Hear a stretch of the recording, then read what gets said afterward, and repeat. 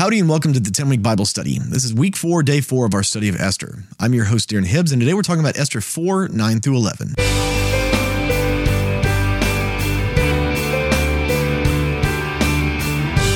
welcome back to the 10-Week Bible Study. Again, I'm your host, Darren Hibbs, and before we get started, I want to encourage you to remember to read Esther 10 times in the next 10 weeks. It really can transform your life.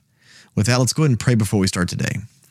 Lord, would you open our eyes and our ears to hear what your word has to say to us, God? Speak to us and fill our hearts with the knowledge of you today. In Jesus' name we pray. Amen. With that, let's jump into God's word. I'll be reading today from the NIV. This is Esther 4, starting in verse 9. Hathach went back and reported to Esther what Mordecai had said. Then she instructed him to say to Mordecai, again, all of this back and forth, all of this intermediary, they can't just talk to each other because Esther is trapped in the palace. Mordecai won't take off of his sackcloth and ashes, so he's not allowed in, and Esther's never allowed out. Sounds very much like the Disney story about Aladdin. Jasmine's not allowed out of the palace. This is taking place in Persia, in the Middle East, where all of this kind of stuff is supposed to be taking place. It's probably very common that the women in these harems, they're not allowed to leave. They're not allowed to escape. That goes to say something about just how much these women in these harems really wanted to be there. If they're forced to never leave the palace grounds, it might just say something about their willingness to stay in this situation. Again, they live in the lap of luxury. All of the luxuries they could want are afforded to them. But is this the life that any woman, any father would choose for his daughter? No. That's why I say that I feel like the book of Esther, I've said this before, I've written this, I feel like the book of Esther, if we were going to title it today, it'd be the tragedy of Esther and the exaltation of Mordecai, or the victories of Mordecai. I really feel like that's the storyline, that's the plot of this book is Esther's life. Yes, the Lord uses her, but it's a lot of tragedy. Just like in the book of Genesis, we see Joseph's life. It's a very tragic life.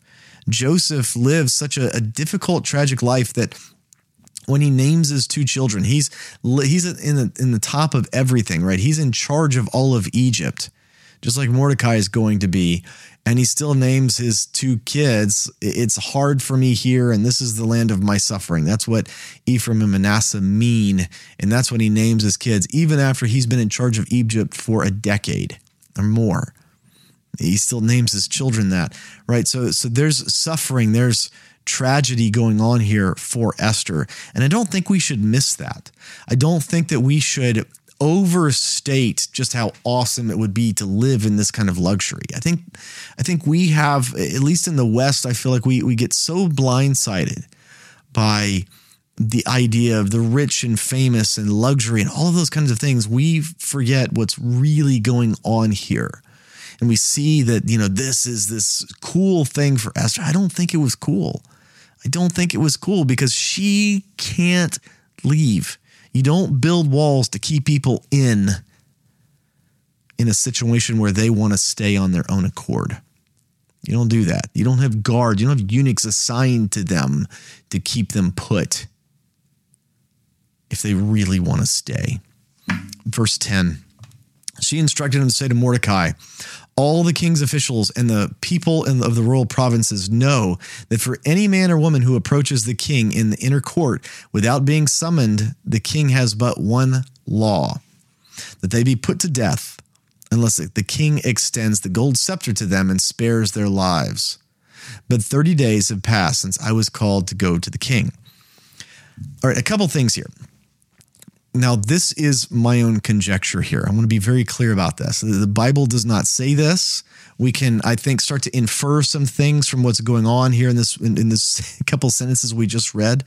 But this is going to be my conjecture. We know that the book of Esther, and we don't know for certain exactly when the book of Esther happened, but we know with some certainty that if this really is Ahasuerus, as the NIV says, is really King Xerxes, and there's almost certainly he was. If this is really King Xerxes, then right around this time, Xerxes would have been handed this devastating loss to the Greeks at the Battle of Thermopylae, one of the most famous battles in all of human history. If you read antiquity, if you study world history, the Battle of Thermopylae, it was a huge deal where just an unthinkable number of Persians are defeated by a handful of the Greeks. So the Persian king would have come back to Susa, the capital of Persia, with his tail between his legs. I think some things changed when he did. And again, this is my conjecture of what's going on, because this law, this rule, this is really strange, right? I don't want anybody to come into me like you don't get to come in here unless I've called for you without the fear of your life, right? You will come and see me unsolicited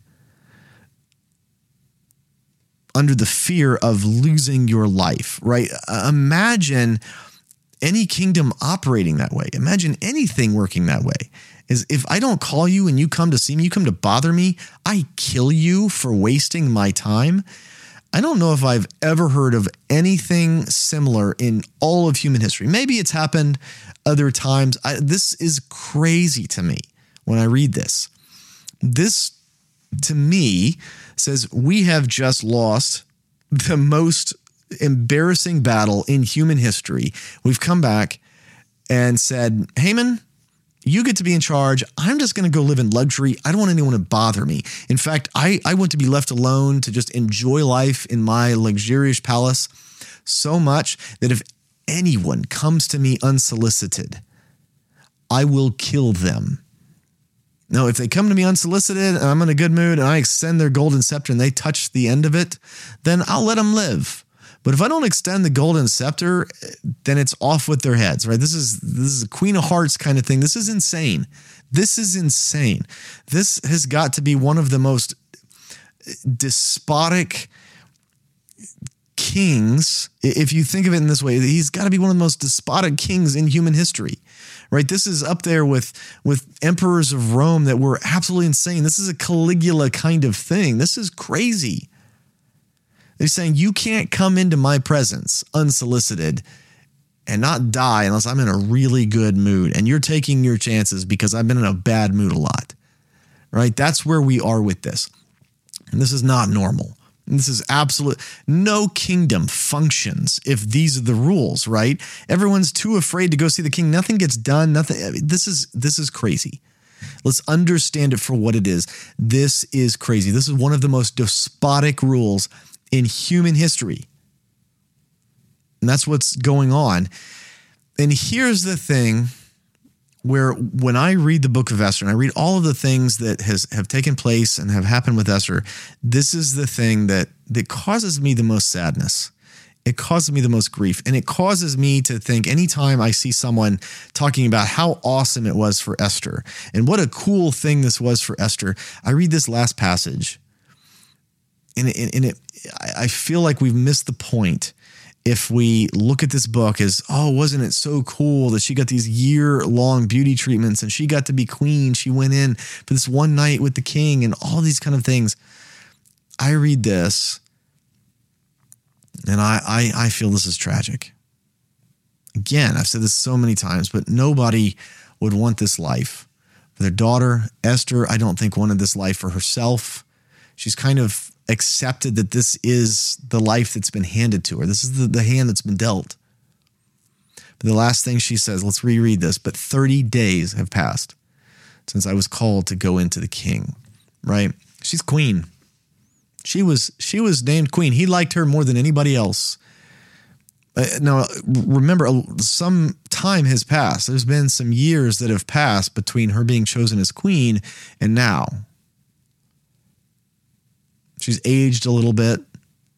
The king, he's already done it once. He's rounded up all of these beautiful, very young women. And if they didn't please him quite enough, he sent them into the harem to be his concubines.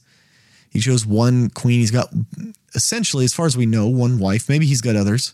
One person that he's decided to technically marry. But he's only got one queen. We know Esther is the only queen. And she hasn't been called into him for 30 days.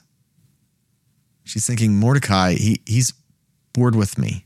Like, he didn't like me anymore. He's got other new things, new toys, right? He's got younger things, prettier things. I've aged now. I'm not the young, good-looking girl that he was pleased with some years ago. I can't go into Mordecai. He'll have me put to death. Like, understand, this is such a crazy rule, right? That if I go into him, I might suffer the same fate as anybody else. If he's in a bad mood and I go into him, he's like, I didn't call for you. I don't want to see you. I mean, imagine, this is so normative for these guys, right? To have all of these women and to continually probably be adding new young women to the harem. I can't imagine that a king like Ahasuerus or Xerxes, as normative as this would be, that he wouldn't feel a little bit of guilt about the way that he's treated Vashti, the way that he's now treated Esther, right? Moving on from her, basically.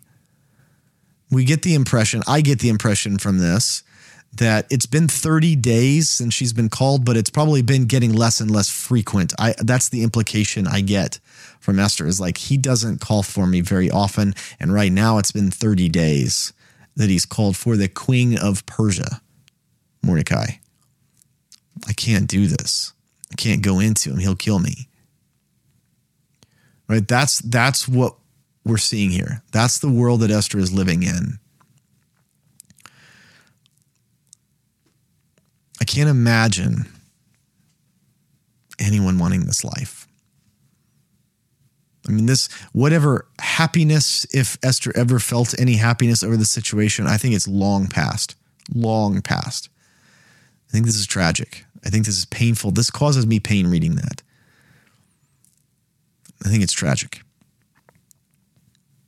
And just like Joseph, we're going to see in the next passage, I think Mordecai is going to allude to Esther being in the same situation as Joseph. And I think he's right. This is the same exact situation as Joseph. The Lord, through tragedy, can put people in the exact place that they're supposed to be. He has a destiny for us. And sometimes we go through tragedy, we don't understand it. We don't understand it, but it's the Lord.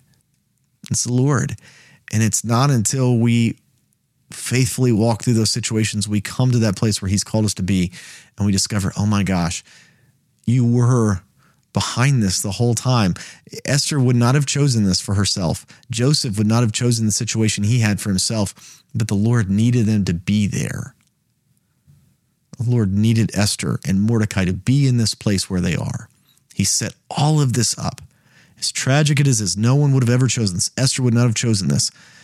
But the Lord set them up so that they would be in the place they needed to be at the right moment in time to overcome the plans of the enemy. For the 10-week Bible study, I'm your host, Darren Hibbs, and I can't wait to see you next time.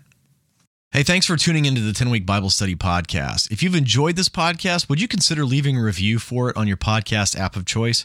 It really helps other people find out about this podcast, and my heart is for people to fall in love with God's word. Thank you.